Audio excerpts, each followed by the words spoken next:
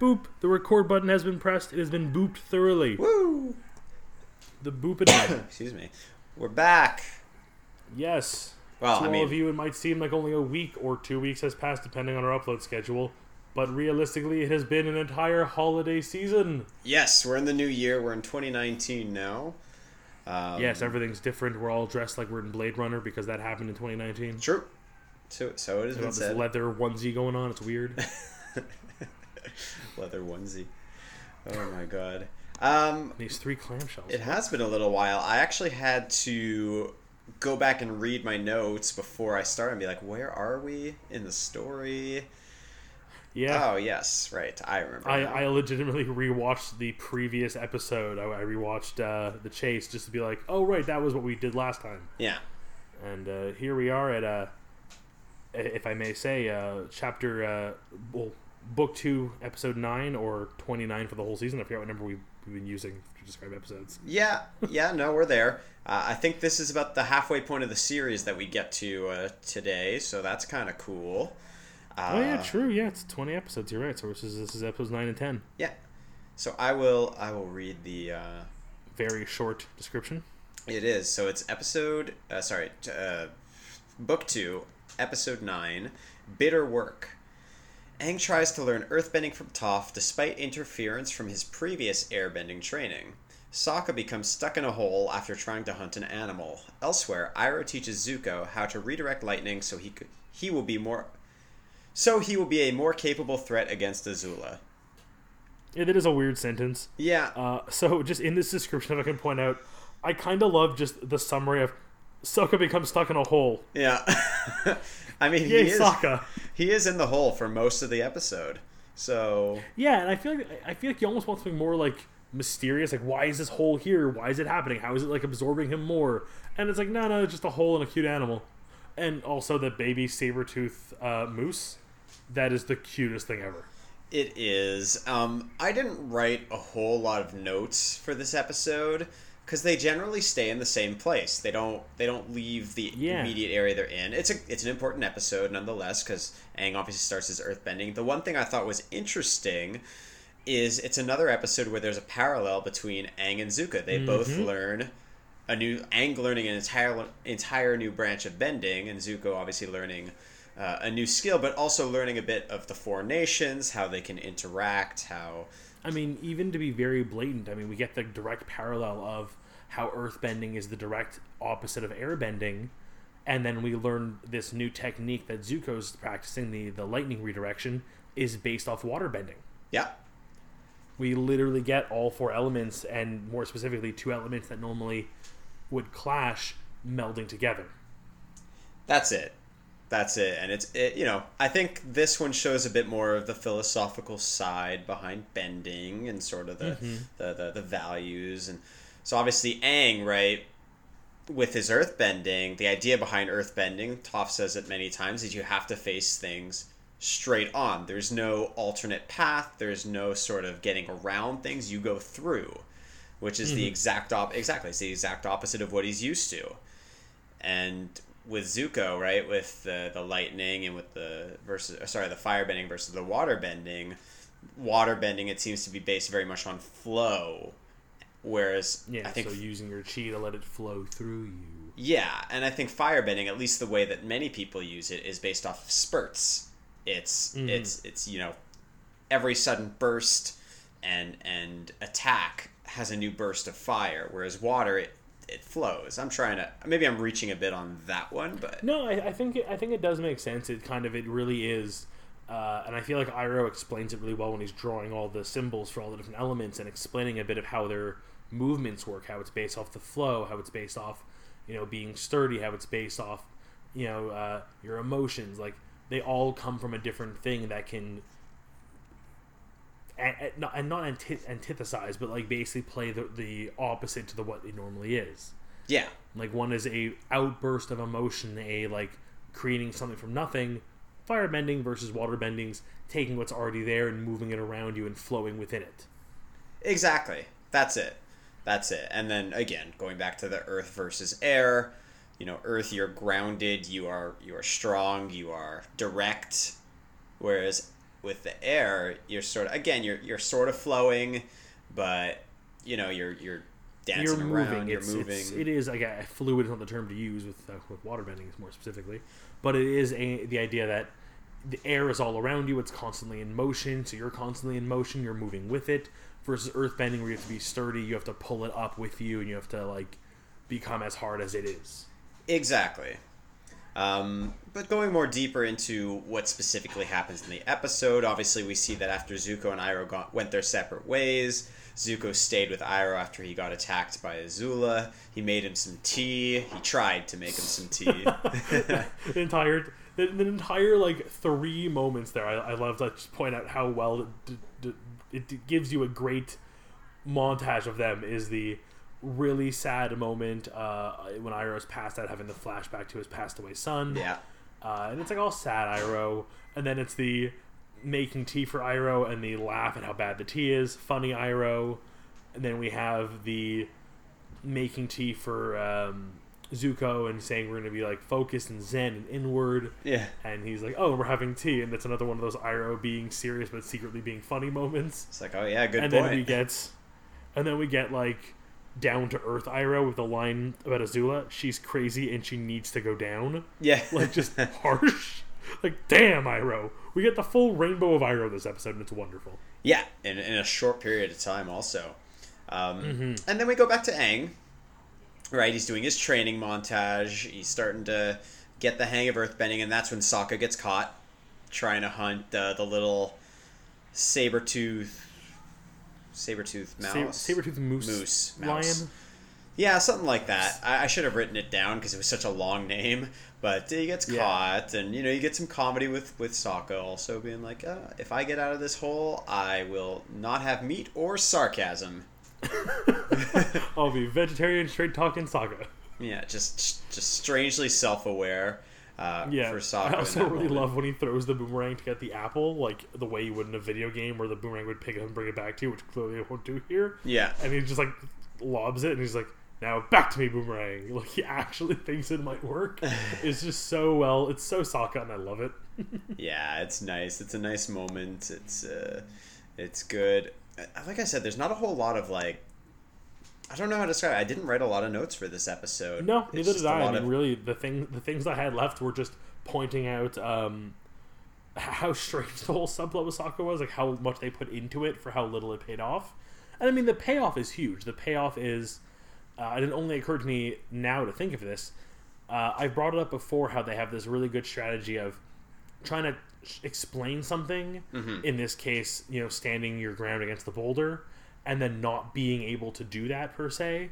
Yeah. And then given another situation with a very similar situation. So in this case, the standing your ground against the saber-toothed moose lion. But he, now he has to do it, not like do it, I'm training you. You have to do it to save your friend. So he learns how to stand up to it. Well, exactly. So I think the first time I brought it up was also when he used when he was training with water bending, and he did. I think it was like really early on when he's riding the giant sea serpent and using it to spray water to defeat the Fire Nation. Oh yeah. Of like taking a lesson from the episode and literally applying it. Well, that's it, and. Obviously, again, the parallels continue between Aang and Zuko. Aang is improving. Zuko is doing the sort of the flowy motion with the arms and the stomach and the chi.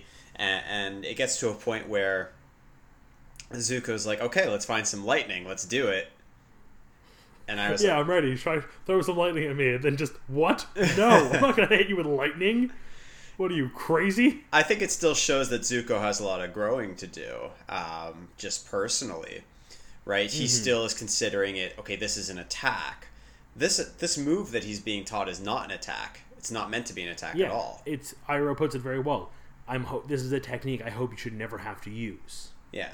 It's one of those, like, in a life and death situation of you being struck by lightning, here's a way to avoid it, but I hope you never get struck by lightning and need to use this. Yeah, but Zuko immediately sees this as, okay, well, Azula doesn't know this move. This is an advantage I have. I'm going to use this against her. I'm going to use this as an aggressive, attack.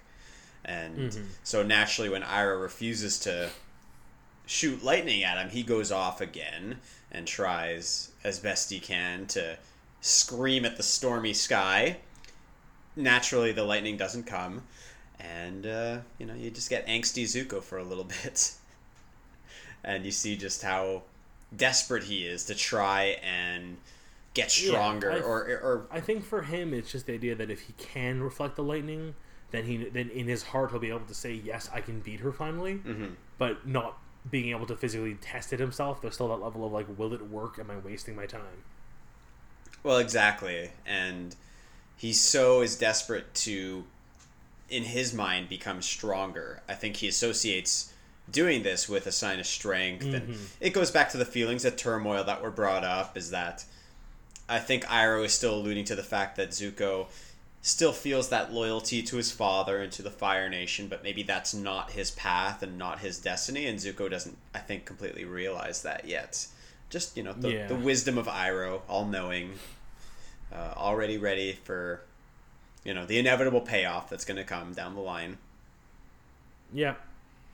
No, the only thing I would bring up in this episode is just a lot of love for Iroh. Like, again, it's one other episode that really reiterates how good of a character he is. Mm-hmm. Like, he's well written, he's diverse, he's fun, he can be serious.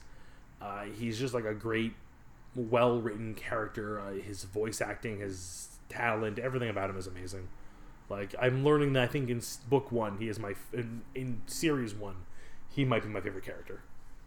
Yeah, he's really well written. He is a very fleshed out character. It's fun to watch him. And yeah, obviously at the end of the episode, Aang does earthbend. And yeah, we have that cute little moment where Sokka tries to be all like, yeah, and after all of this, I really learned, hey, Katara, look what I can do. Push a rock. Yeah, exactly. Like, weirdly, like, I kind of don't know what Sokka was going to say. Also, I didn't write it down either, and I'm hoping maybe you did. What did he name the cute little animal again? Oh my god, it was something like... Princess Fluffy Bottom the Third or something? Yeah, something like that. If anyone's listening and remembers the name, just feel free to... I just thought it was such a wonderful moment of like, so add a character for Sokka to name it, let alone give it such a stupid name, and then like legitimately introduce it to Aang, like, oh, this is my new friend, Princess Fluffy Bottom the Third. Yeah. Okay, just accepted. Yeah, exactly. That brings us to the close of a very cute and good episode. Again, like, to do the episode summary we tend to do. Yeah. I like it. Definitely not a skippable one. Earthbending is important, and I think, again, as much as the earthbending aspect was very important and how they got there was well done, I think the Zuko side of the story might be more important this time. To an extent. I think one thing we learn about Aang is that he sometimes gets defeated when he can't. I think as the Avatar, he's very...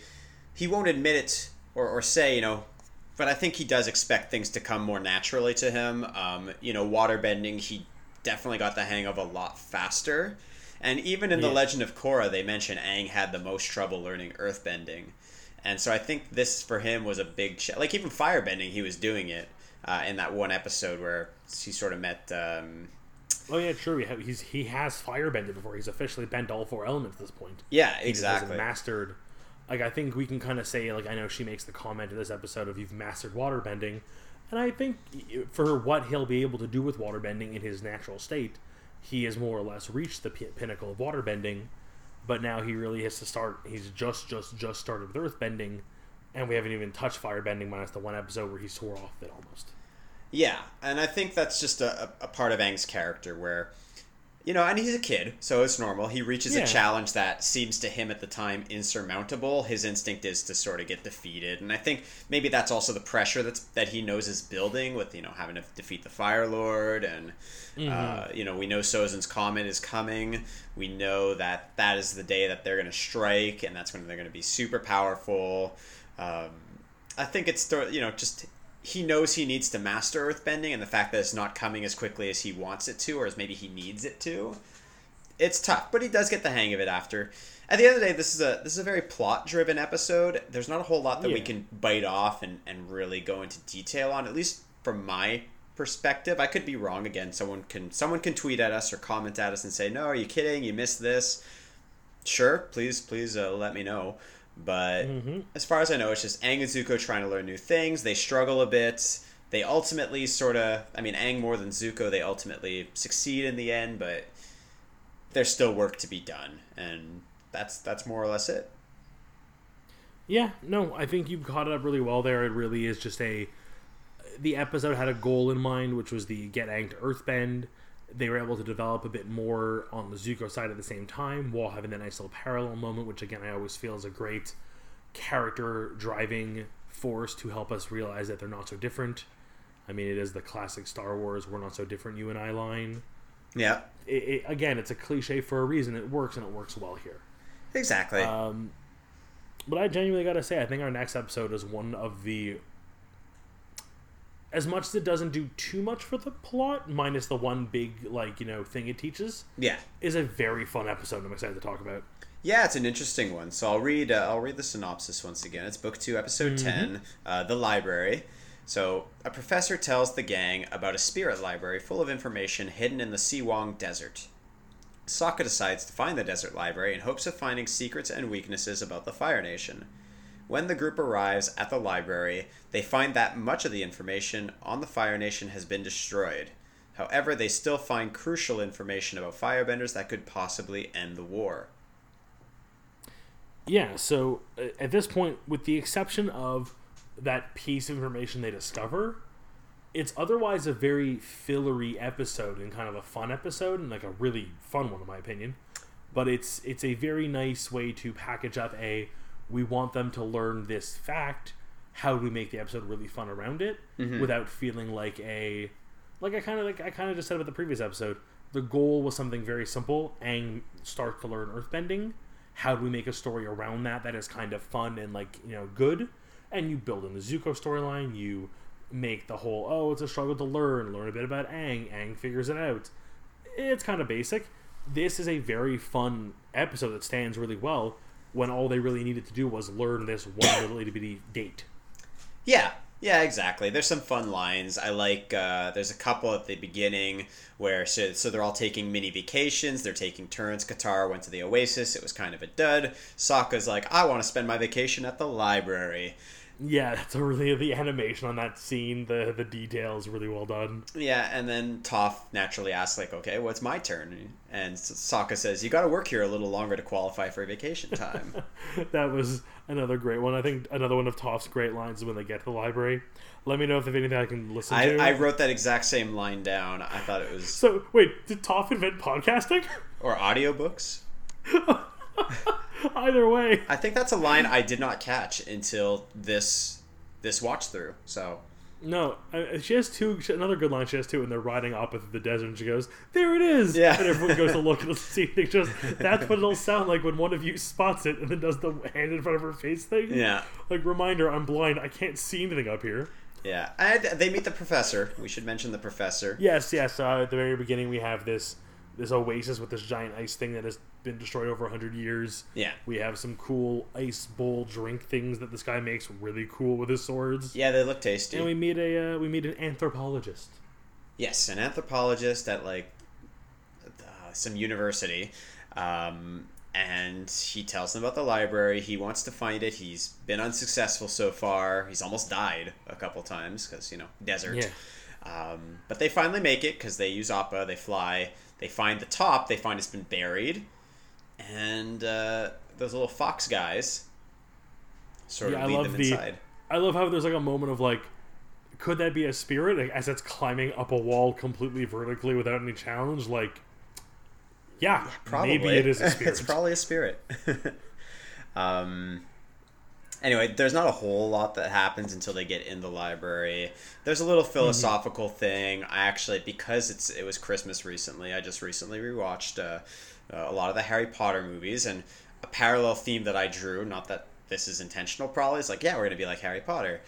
But the idea of knowledge for its own sake. So the spirit of the library, Wan Shi-tong, says, humans aren't allowed in here. They only use the library to find information that will harm other humans. They're not learning for the sake of learning. And in Harry Potter, the same idea. Harry finds the Philosopher's Stone because he just wanted to find it and not use it.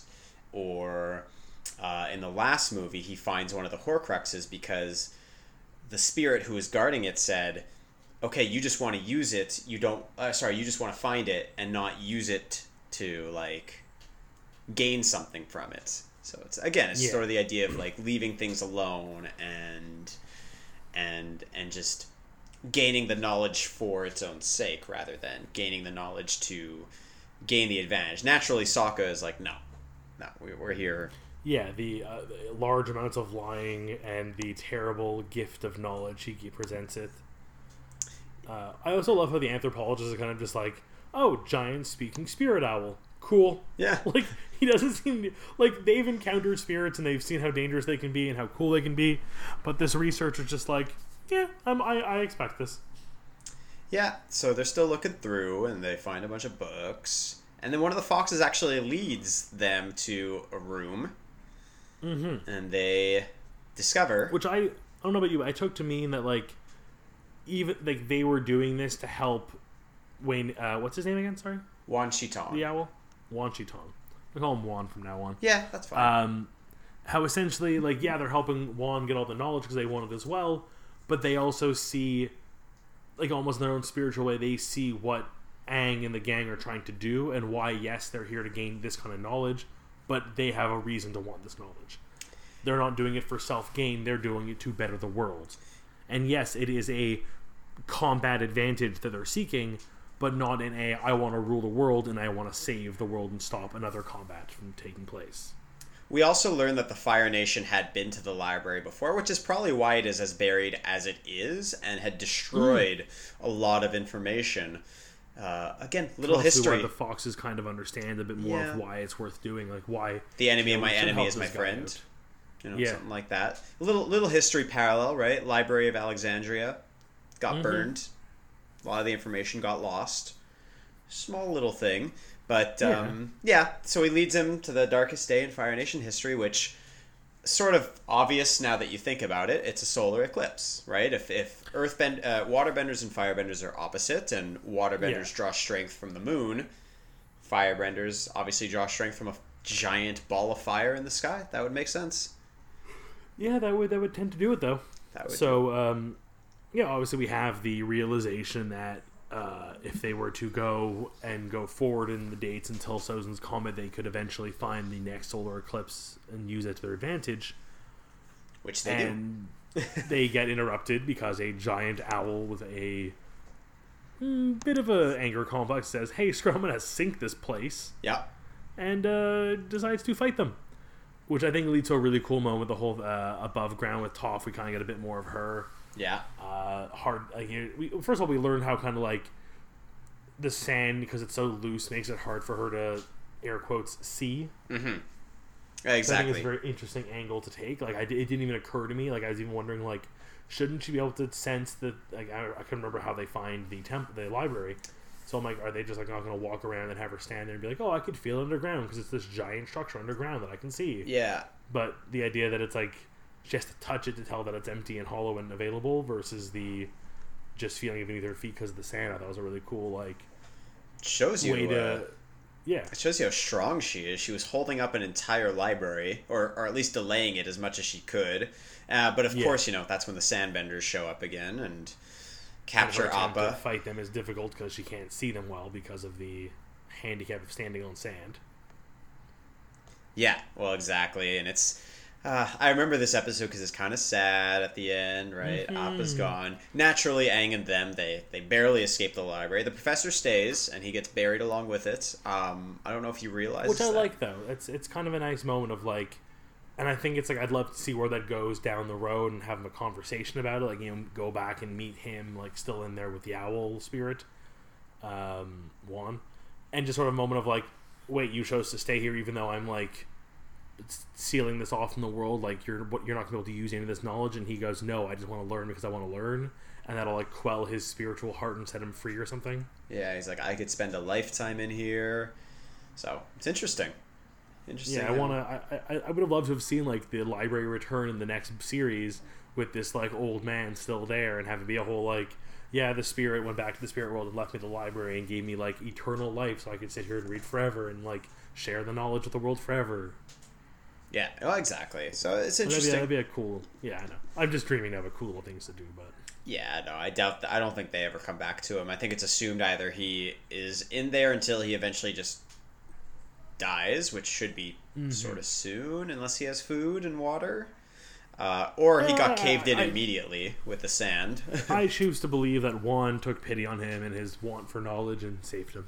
Yeah. Again, maybe someone who's read the comics afterwards knows if there's some follow up with him. I don't know. I don't think so. Yeah, no. I gotta get a hold not. of those and read those eventually. Yeah, I'd like to read them eventually. The series. Because I think they're after The Last Airbender, but before Korra. Because it's still the story. Yeah, because I think I brought it up last week. I had a customer at work I was talking to about Avatar with, and she mentioned reading the one where Zuko goes out looking for his mother. Yes, yeah, that happens in the comics, exactly. And I think they're still making them, so it would be an interesting little follow-up to see. Maybe I'll find a way to read them digitally, and we'll get we'll do like a one big comic recap episode. Yeah, that would be an idea. Mm-hmm. But again, this is a small episode for me. I didn't take too many notes. Yeah. I really enjoyed it. I like the characters. I like the story. I like what they learn. I kind of like, again, one of those moments of like Sokka being brave and saying no, like it's worth the risk. Let's like you guys get out of here. I'm gonna go back with Aang and like find that day on the calendar and like come back. Like it's worth doing. Yeah. Well, exactly. So I and obviously the Appa being kidnapped storyline that goes on. That goes on for a little bit, and you get to a point where they always seem so close, and they're like right there, but for now you end off with Aang being really sad that Appa's gone, and yeah, and I think it's like the first time in a while we've really had an episode where like the ending really made you like, I don't want to say cliffhanger, but like something happened in the world that was very permanent that didn't just feel like the next episode was starting fresh. Yeah, not everything got closed up. Yeah, like in a lot of episodes, like the loose ends are more or less tied up unless it's a giant arcing story. But this is the first like mini arc we get almost that spans an episode or two. I forget how long it takes before they get him back. I'm just looking at the synopses upcoming, and I think it lasts a few episodes at least. Yeah. There's even an episode coming up that's just Appa's Lost Days, where you see what he's been up to while he's missing. Yes. But anyway, that's to come later. This is a shorter podcast this week, and that's okay. There wasn't a whole lot to digest. There'll be longer ones, especially with finales. And these are still good episodes. They're important episodes to the story. They're just very much focused on the plot.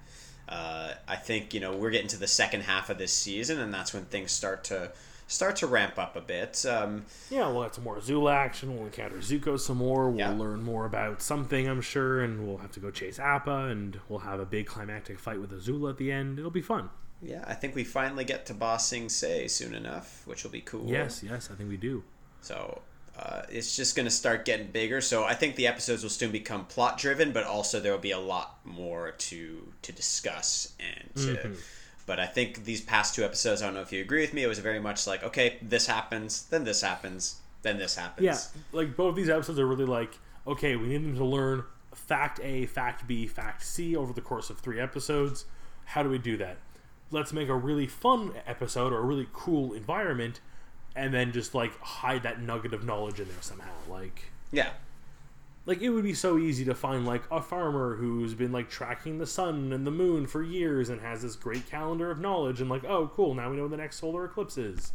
Like finding like a piece of paper in the library that's nearly destroyed with a date on it, and then finding a planetarium that can conveniently show us dates. Like it's a really like complex way of getting to what is basically just a farmer's almanac could have told them. It's true. It's true. Like, and I assume there's enough people in the world who do farming enough to catch these trends. Like if they know that Sozin's comet passes every so many years, I'm sure someone's figured out how to predict when the next solar or lunar eclipse is. Oh yeah, I imagine. I mean, they have universities. It's been established in this episode, so I imagine there are scholars and there are scientists. I mean, and heck, there are... what's his name? The firebender who gets destroyed at the end of the first season, who we all hate. Zhao. He even knew when the lunar eclipse was coming. Like it's a fact he knew. Yeah. Exactly. He timed it. The Fire Nation knows when Sozin's comet is coming. They're probably preparing for a big attack. I mean, they are preparing for a big attack. They probably also know to, like, get themselves ready for the solar eclipse. They probably already know it's coming and will be very well defended for it. That's it. So there's definitely tracking. There's definitely a scientific. There's definitely the world of science exists, and the world of astronomy exists. Is it astronomy? That's not the horoscope one. Yeah, astronomy. No, or is astrology the planets? No, it's astronomy. I had it right. Is like psychology, so it's all in your head. Versus You're astronomy, right. Which is like biology, which is a physical thing. That's how I remember it always. Okay, well there you go. It's astronomy, so that exists. Science, yeah, it's all there. Yeah. Anyways, despite the need to get a piece of information across, they did it in a very fun, cool way. They introduced some interesting challenges, and they introduced some interesting environments and characters and world building, which were all fun. Yeah. I mean, if you missed these episodes and so had to just be recapped, like, oh, what did I miss last week? I was out of town. I made it to the episode. Oh, they went to a library. They found this date. Appa got stolen. Oh, and also Aang can earthbend. Sort of. If you missed both episodes, Aang can also earthbend. Yeah. And Zuko learned how to deflect lightning, maybe. Maybe. We haven't seen it yet. We haven't seen him do it yet. We saw him cry on a mountain. Yeah. But I would watch them. I would watch the episodes. Oh, yeah. No. That neither one is per se skippable. They're just, if you did happen to miss them, they're easy recaps. Exactly. Although nowadays, right, with Netflix, we're lucky enough to be Canadian and have them available on Netflix. Yeah, no. The number of shows I missed on Netflix, I wish were coming back. Yeah. Oh, well. Anyway, so I think we'll cap it here. Yeah, I think it brings us to the end. We can do that usual bit where we thank our fans for listening and invite them to send us messages and stuff about things. Yeah, send us some feedback if there's something we missed, if there's something you disagree about, if you want to just praise us and tell us how amazing we are, just tweet at us. We have I'll set up one of those coffee things. You can just donate like 20 cents to us when you're bored. Yeah? Yeah? Yeah. You want to just buy us a nice oolong tea? Ooh, a nice oolong. Jasmine. I may go have some tea. I think I have jasmine tea upstairs. Maybe I should go have that afterwards. There you go. In honor but again, of Myro. while I'm having my jasmine tea, I'll be browsing Twitter under my alias @BoxlessThought. And you, my good sir? At Ryan W. And you'll be sipping on what kind of tea while you browse? Green. My favorite. I'm not a big tea drinker, so green. Usually green. Or mint. Yeah. Mint tea is good too. We've been going through our collection, getting rid of a lot of the... I've been drinking all the sugary, caffeinated ones to try to get rid of them. Fair. I know that feeling. But yeah, so send us feedback. We're always open. And again, because we're recording these so far in advance, if we do get enough feedback on previous episodes, we'll probably attach a little, like, present day... PS segment. Yeah, that's probably what we should do, just based on feedback that we get, would be the best thing. Anyway, we'll leave it at that. Thanks for listening. Have a good whatever time of day it is where you are. And we'll see you next time. Insert sign out catchphrase here.